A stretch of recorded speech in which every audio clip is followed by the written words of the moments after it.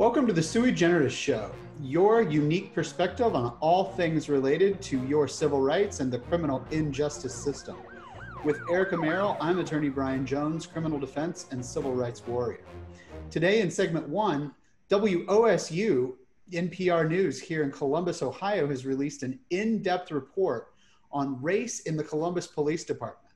A 13-year-old was shot by Salt Lake City Police Department, and Curtis Flowers finds justice after 24 years in prison. In segment 2, as promised, we'll be taking a deep dive into the complex subject of collateral consequences of a criminal conviction. To make sure you don't miss an episode, subscribe on Apple Podcasts, YouTube, or Spotify, and follow us on social media. Look to tlobj.com and all of our social media outlets for information about your civil rights and the criminal injustice system.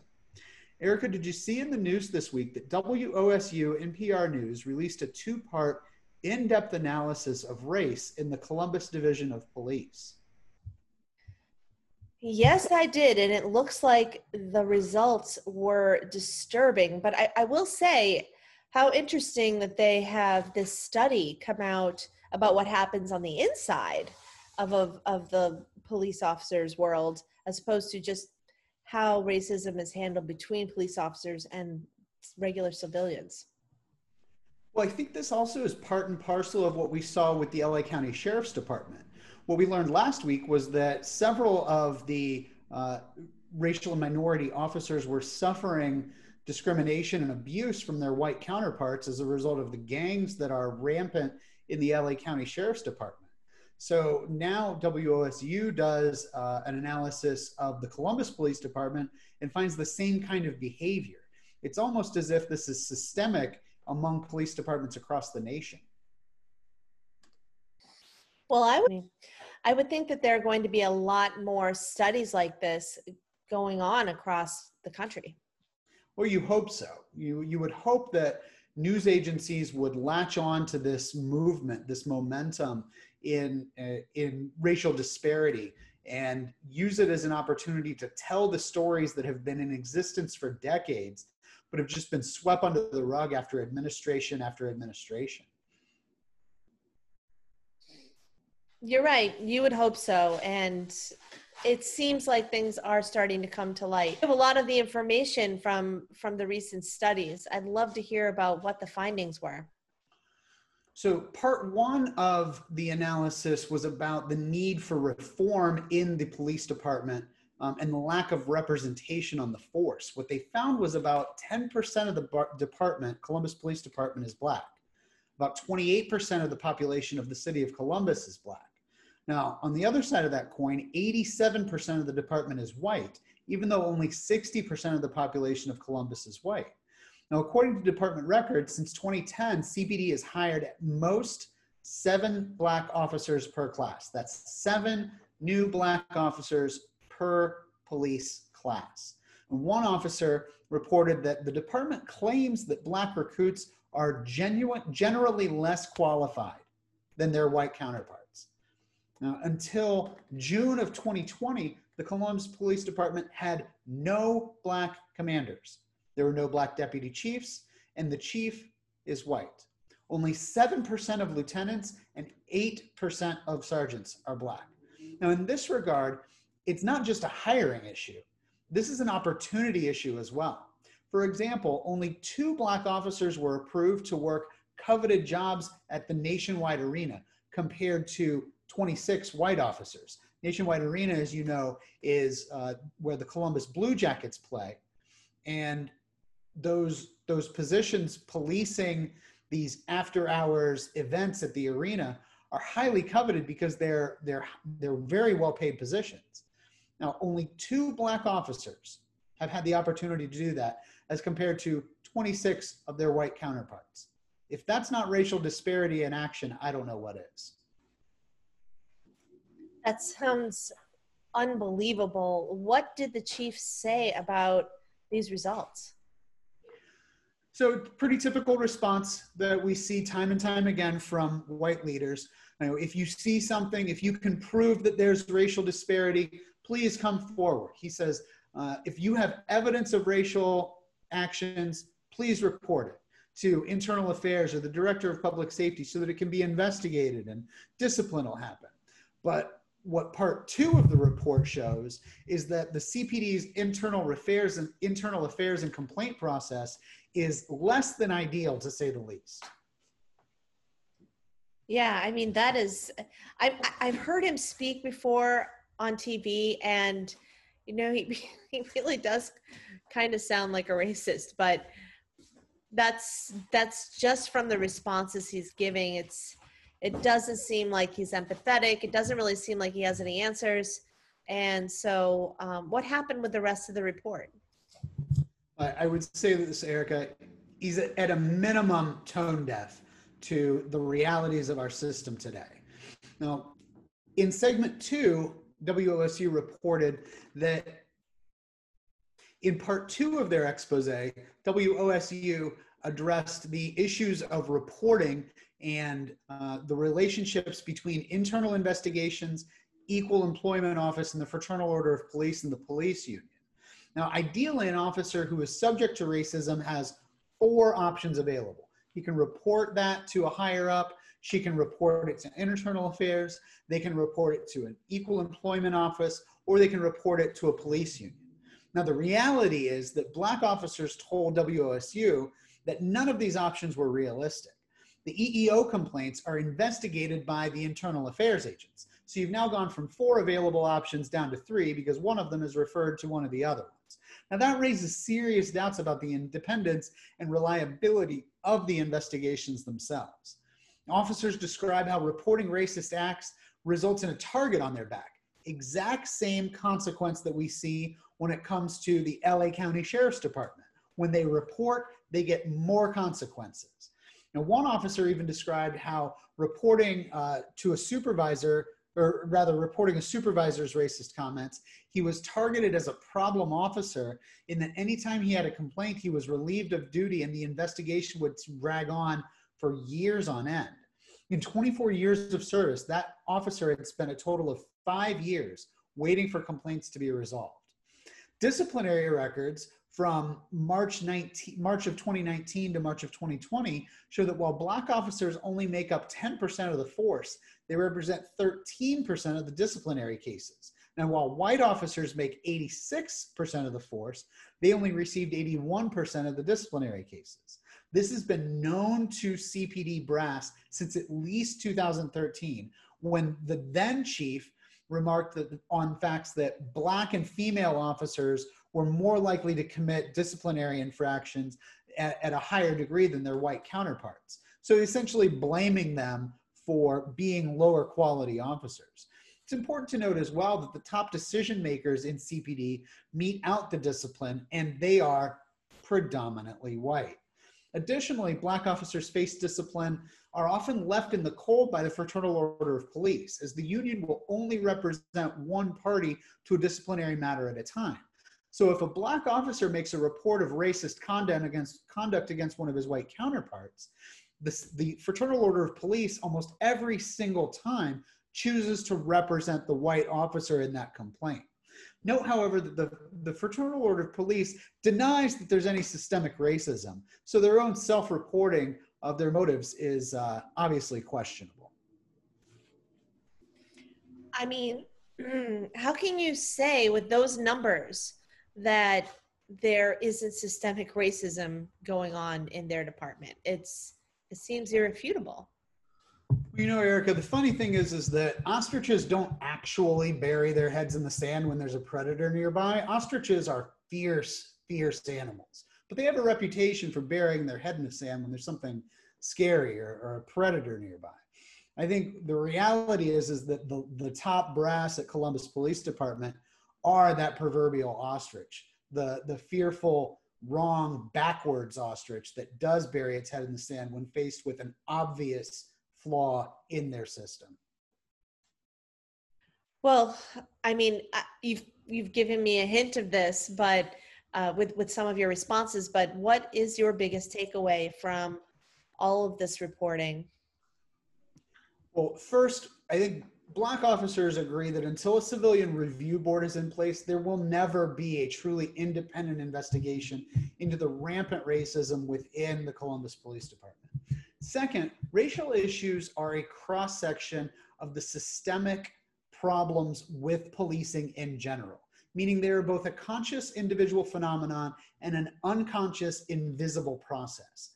Racism has to be confronted on all fronts. We have to hold law enforcement especially to the highest of standards. They are law enforcement. They're the ones that are supposed to be making sure people follow the rules. And when we see time and time again, the police officers refuse to follow the rules, it breeds contempt for the entire system. It's time for police to be purged of their shameful racist past, their roles in perpetuating Jim Crow laws, of approving and participating in lynchings across America, their role in the injustice in the courts through fake evidence and testifying, the third degree applied in the beatings and brutalization of individuals accused of crimes for the purpose of interrogation, planting evidence, rape and sexual assault of people out in the field. Time and time again, we see police officers engaged in misconduct. And the small number of bad apples argument that we see from top brass over and over again just doesn't hold water when every single day of every single week, of every single month, of every single year now, we see a new officer engaging in misconduct and nobody's coming forth to put him or her in the proper place, which is a place where they are receiving the justice that anybody else engaging in that sort of conduct would receive in the same circumstances. I agree. I think it's unbelievable. I'm glad that there's a lot of light being shed on it now. I think this is a small drop in a great big ocean of police departments that need to be investigated. And, you know, more of these situations need to be brought to light and more change needs to happen. Well, you're absolutely right about that, Erica. And staying on the subject of police misconduct, I think we were all horrified to learn of the tragedy of Lyndon Cameron, a 13-year-old child who has Asperger's syndrome, who was shot multiple times in the back by police officers in Salt Lake City, Utah. Well, I have to tell you, this is especially heartbreaking for me to hear about. I had a brother who was autistic, and he was a giant person. He did pass away, and he was probably 6'4", you know, weighed 250 pounds, and sometimes we'd be out in public, and I remember one incident where, you know, he just threw himself on the ground because my mom wouldn't let him buy a packet of sunflower seeds to plant and other seeds for flowers. He just kept picking the big expensive packages. And she's like, no, we're not doing that. So he just flipped out, and you could hear him throughout the entire Walmart. It was crazy. But he had other incidences like that before, where military police officers, because they lived on the base, would, you know, come in and, you know, if he had a breakdown, they would try to subdue him. Now, luckily, that's the right thing to do, where you subdue someone and find out what the situation is, not just shoot somebody in the back.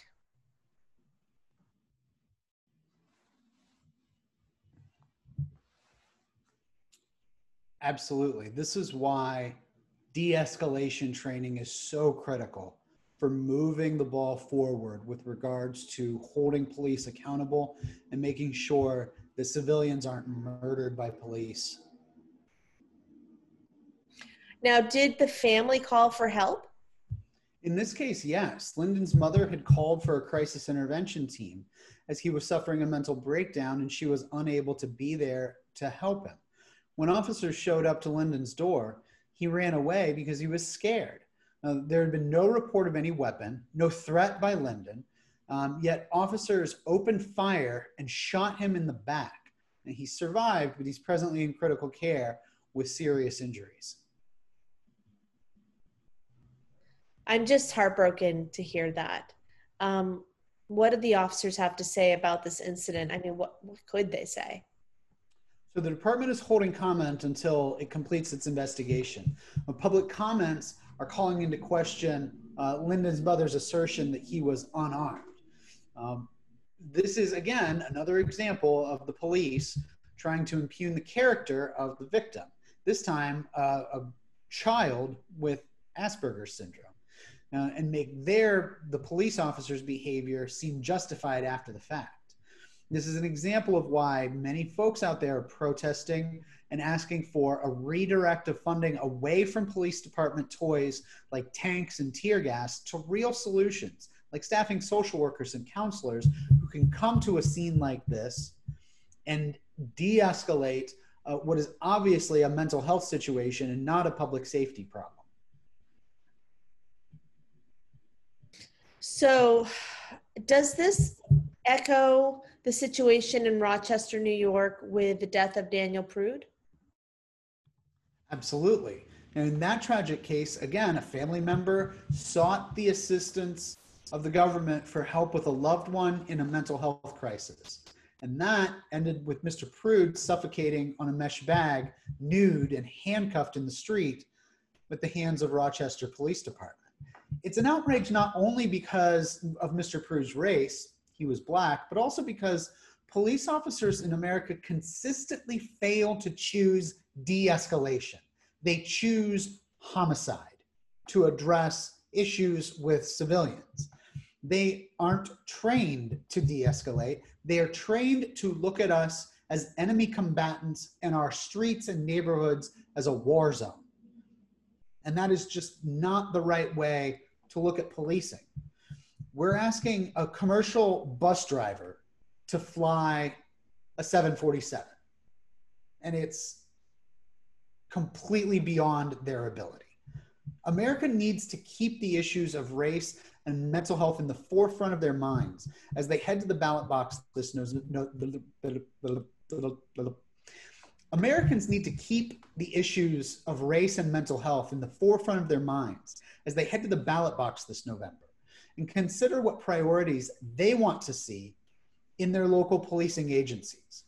Because we speak to positions of power through our vote, and we should all be heard on this subject.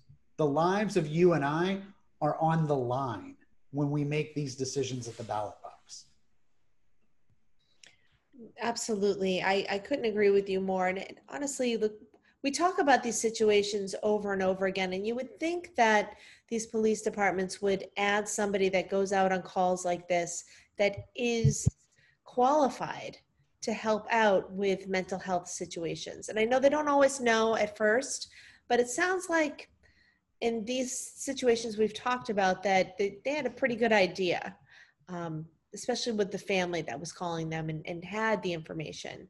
So I don't know. I feel like there's, I don't know if that's the solution, but something needs to happen because as you mentioned, they aren't equipped to do everything that they're expected to do. And their training is just to treat this like a battlefield. So why are they going to these types of calls without somebody that is equipped to handle the other types of situations? That's exactly right. And when you have police unions pushing for ever larger budgets, for greater and greater protective equipment and weaponry to suppress what they believe to be an insurgent population, which is really just civilians living in houses.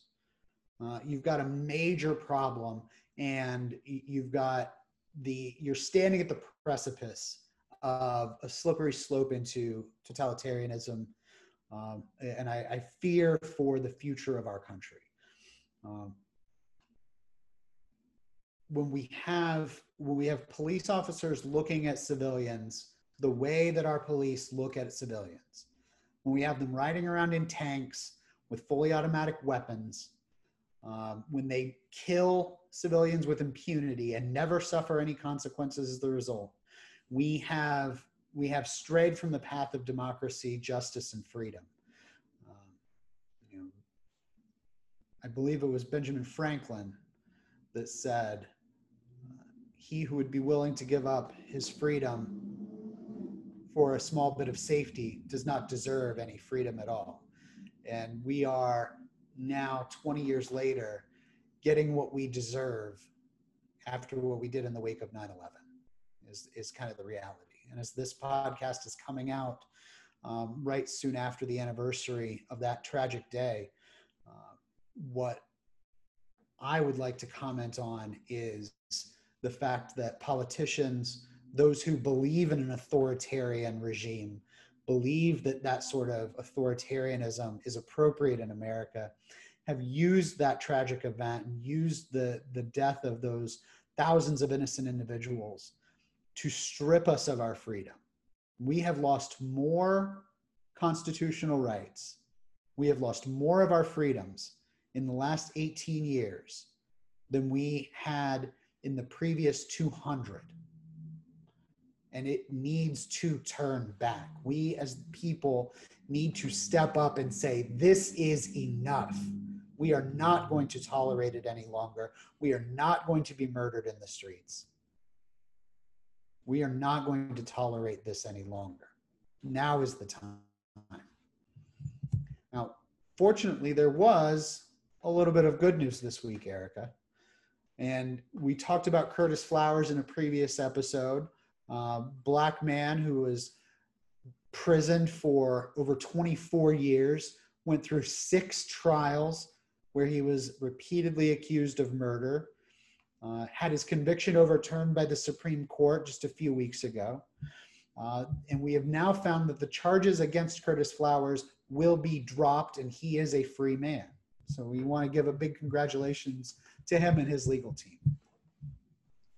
Wow, that is amazing, and definitely congratulations to them.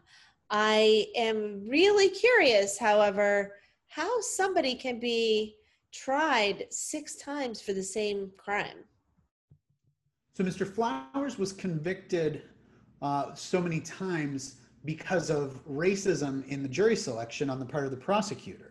And each time the prosecutor continued to engage in his racist behavior, his conviction was overturned over and over again.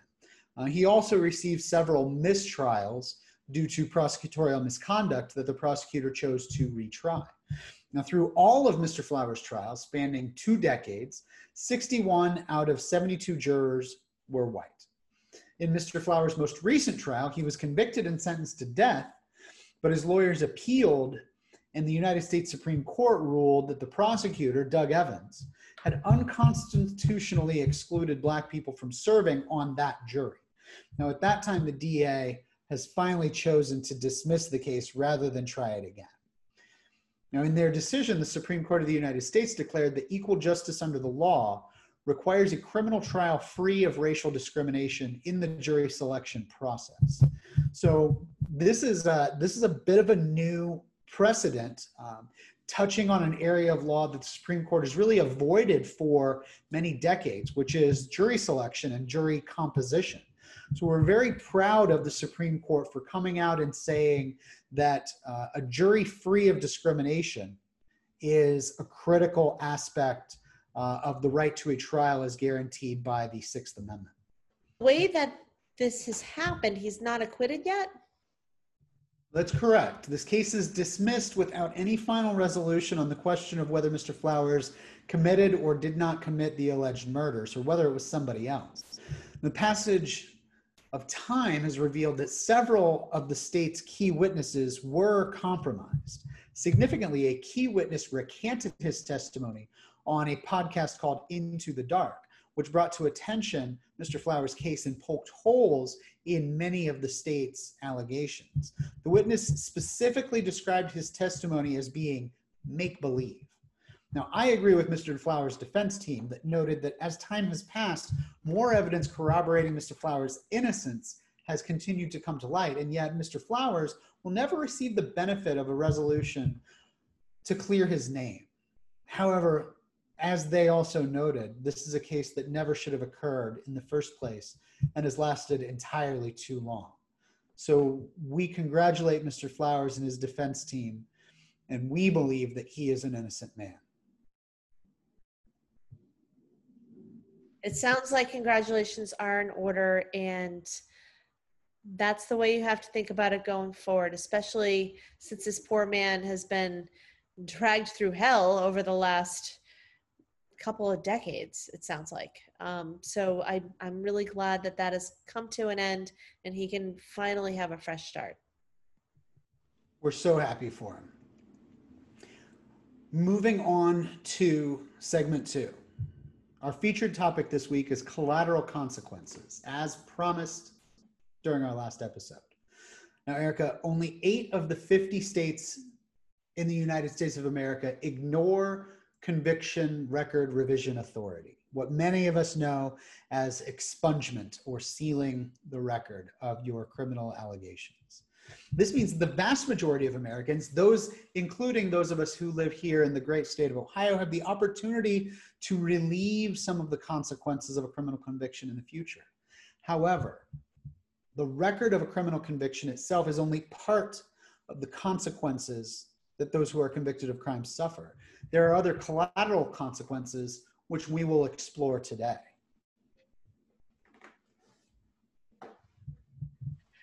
Okay, so I was asking you about this earlier and, reading it, trying to figure out exactly what are collateral consequences. I mean, it sounds like it might be exactly what it sounds like, but I know that you've got really great legal examples to share with us today. We were talking about this earlier, Erica, and it's a complex area of law. People think of criminal defense lawyers as somebody that goes in and investigates a case and maybe tries a case or negotiates with the prosecutor, but the breadth and depth of criminal law is incredibly large, surprisingly large to many outsiders. And collateral consequences makes up a significant portion of it. And it's all of the ways that the criminal code affects all of our civil rights and privileges as people who live here in the United States of America and the great state of Ohio. Now, a collateral consequence is a civil legal disability that's imposed as the result of a criminal conviction, whether that conviction was a felony, a misdemeanor, whether it had jail time, probation, fine, whatever. So the direct consequences of a conviction are prison, jail, a fine, probation, the conditions of probation, the hoops that you have to jump through during the course of a term of probation. Those are the direct consequences of a criminal conviction. Collateral consequences are everything else that comes alongside a criminal conviction. It's a broad category that can apply whether the conviction is a felony or a misdemeanor. One of the classic examples of a collateral consequence is the BMV penalties associated with most moving violations. Now, a driver receives a speeding ticket. The driver is convicted of that offense. The driver is subject to traffic penalties through the court. They have a fine imposed upon them. And if they do it multiple times, they can be ordered to go into a remedial driving school. Now, the clerk of courts will forward the record of that conviction to the Ohio Bureau of Motor Vehicles, who then imposes additional consequences. They issue points on your license. And if you have too many points on your license, you can have your driver's license suspended and then have to pay reinstatement fees. These BMV fees are a total separate and collateral consequence to getting a speeding ticket or an OVI. There's nothing in the criminal code that authorizes or prevents these consequences. They either come from the administrative code or another section of the Ohio Revised Code. Wow. I mean, it sounds like the list of collateral consequences is endless. Are there any others that we should be aware of?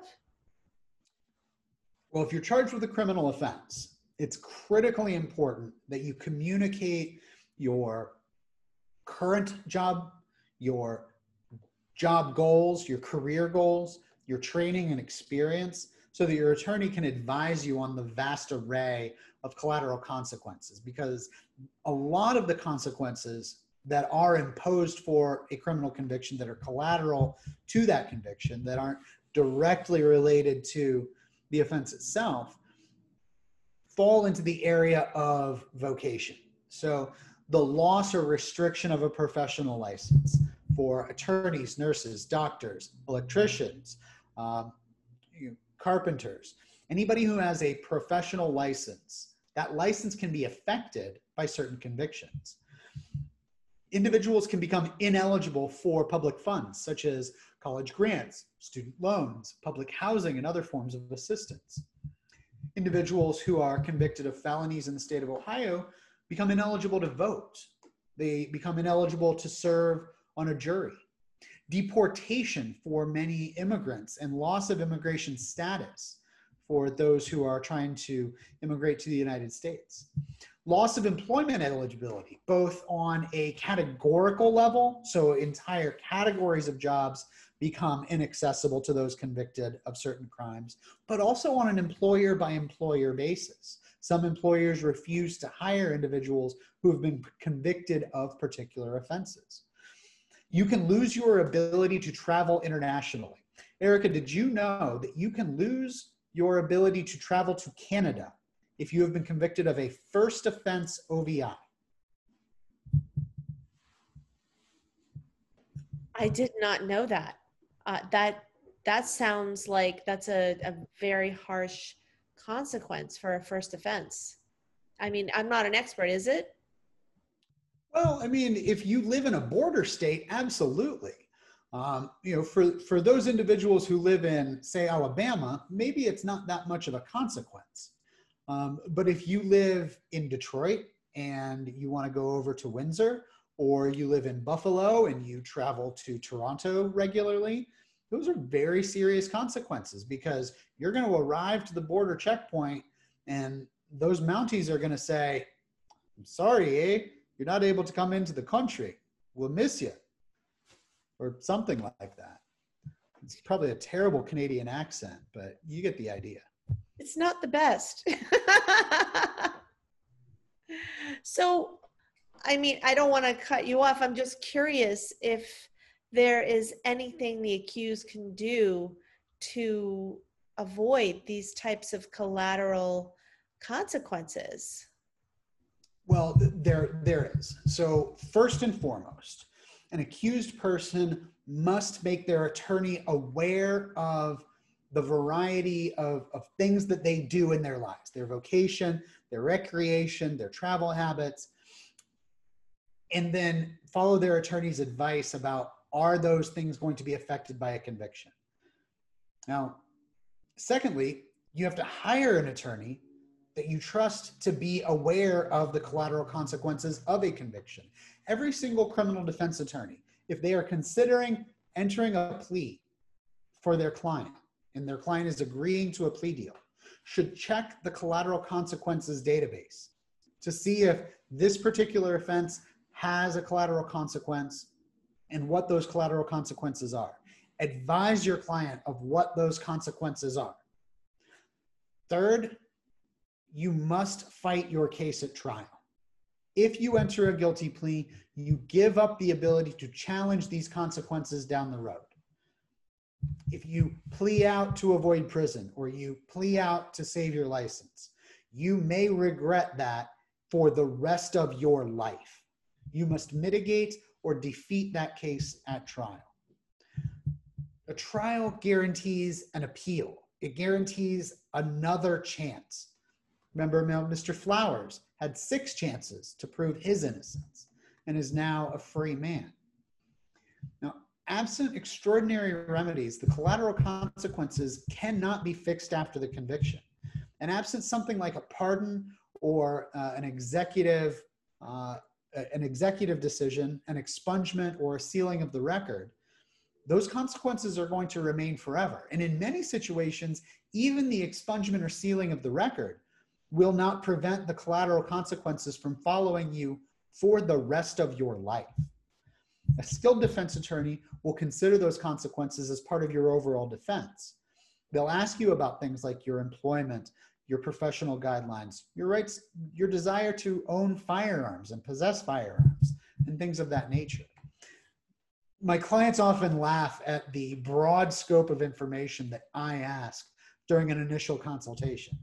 but I do it for a reason. We want to identify as many of these risks to our client as we possibly can at the outset. So over the course of our defense, we can protect them from the long-term collateral consequences of a conviction. Now, sadly, some consequences like public ostracization, social media publicity, and the loss of friendships and community are collateral consequences that can't be avoided. Nor can much be done to prevent how others treat those who are accused and convicted of a crime. Regardless, there are many support groups out there and communities that have grown in response to support those who have dealt with or are dealing with the social stigma of a conviction. No person is entitled to be stalked, or rather, no person is entitled to stalk, harass, assault, defame, or libel anybody else. And there could be a civil lawsuit available to those who have been convicted but are suffering these sorts of collateral consequences. Some of these consequences can even put an offender's life at risk, such as appearing on the sex offender registry that's publicized and flyers are put out in neighborhoods. This is why you must hire a skilled sexual assault defense attorney if you are facing those sorts of sexual allegations. The collateral consequences of these crimes in particular are onerous and they follow you forever. Do not put your or your loved one's life at risk by going with a cut rate option and limiting your literal ability to live where you want to, go where you want to, and not be fearful that somebody will take a baseball bat to you as you're walking down the street. Because I have known people who have chosen not to hire our office and suffered that collateral consequence. Well, I mean, that's really great news for your clients. And, you know, this is the time I typically would just encourage people, if you have a situation, a criminal problem that you need some advice on, don't talk to your neighbors, don't just go trust what they tell you in court. Have somebody there on your side. Call the office of Brian Jones. They are obviously very, very skilled, and they keep up with all of the latest rules, regulations, laws. They know the strategies that are going to help get you the best outcome. And so if for some reason you do have collateral, getting back to our interview here, if for some reason you do have some collateral consequences, is it just like any other decision at trial where you can appeal it? Is there anything you could do at all to help with those situations? Remedies for those suffering from collateral consequences depend upon the specific consequences they're facing. There are several remedies in Ohio that include record sealing, expungement, executive clemency or pardon, or a CQE, certification of qualification for employment. That is eligible for those who have been 1 year after completion of a felony sentence or 6 months after a misdemeanor. So these are the sorts of things that you can get through the court. You can also have your firearms rights restored through both a state and federal process. It's key that you go through both processes. Driver's licenses can be reinstated by taking point reducing classes. Obviously, you have to pay for your insurance, pay your court fees, and retest. Professional licenses are a key area that we practice in. So administrative law runs adjacent to criminal defense. And so you can go in front of the nursing board or the Board of Education and fight for your license in front of those administrative boards. You can have your attorney craft consent decrees in order to work towards rehabilitation and reinstatement if you have suffered a collateral consequence through a conviction. And voting rights in Ohio are automatically restored once an individual is released from probation or custody. And some consequences are not fixable. For example, a conviction for child endangering is a permanent bar from ever fostering or adopting a child in the state of Ohio. The record itself cannot be sealed, and like domestic violence, a future offense is enhanceable. This is why we, again, encourage people to come out from under the boot of a collateral consequence and talk with a lawyer. See what options are available to you. Because oftentimes there are options, but these consequences don't just go away for the most part. Every case is fact dependent, unique upon that particular person's conviction and circumstances. But we can often do something about those circumstances and relieve those consequences. Well, that is good news that there are some things that you can do to fight those repercussions of having the collateral consequences. So let's talk about what's happening in the future next week.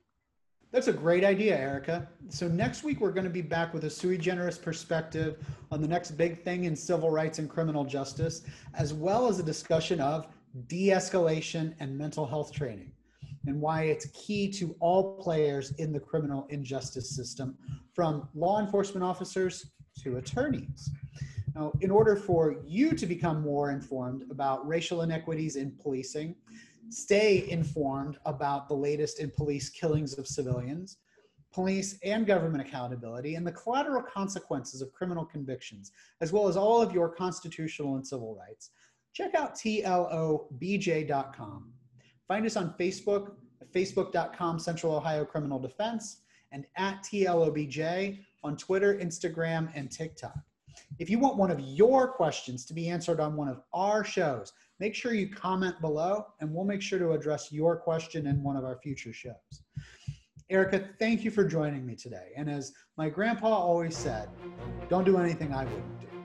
But if you do, and you get caught, call me. I'll defend your rights as I would want mine defended.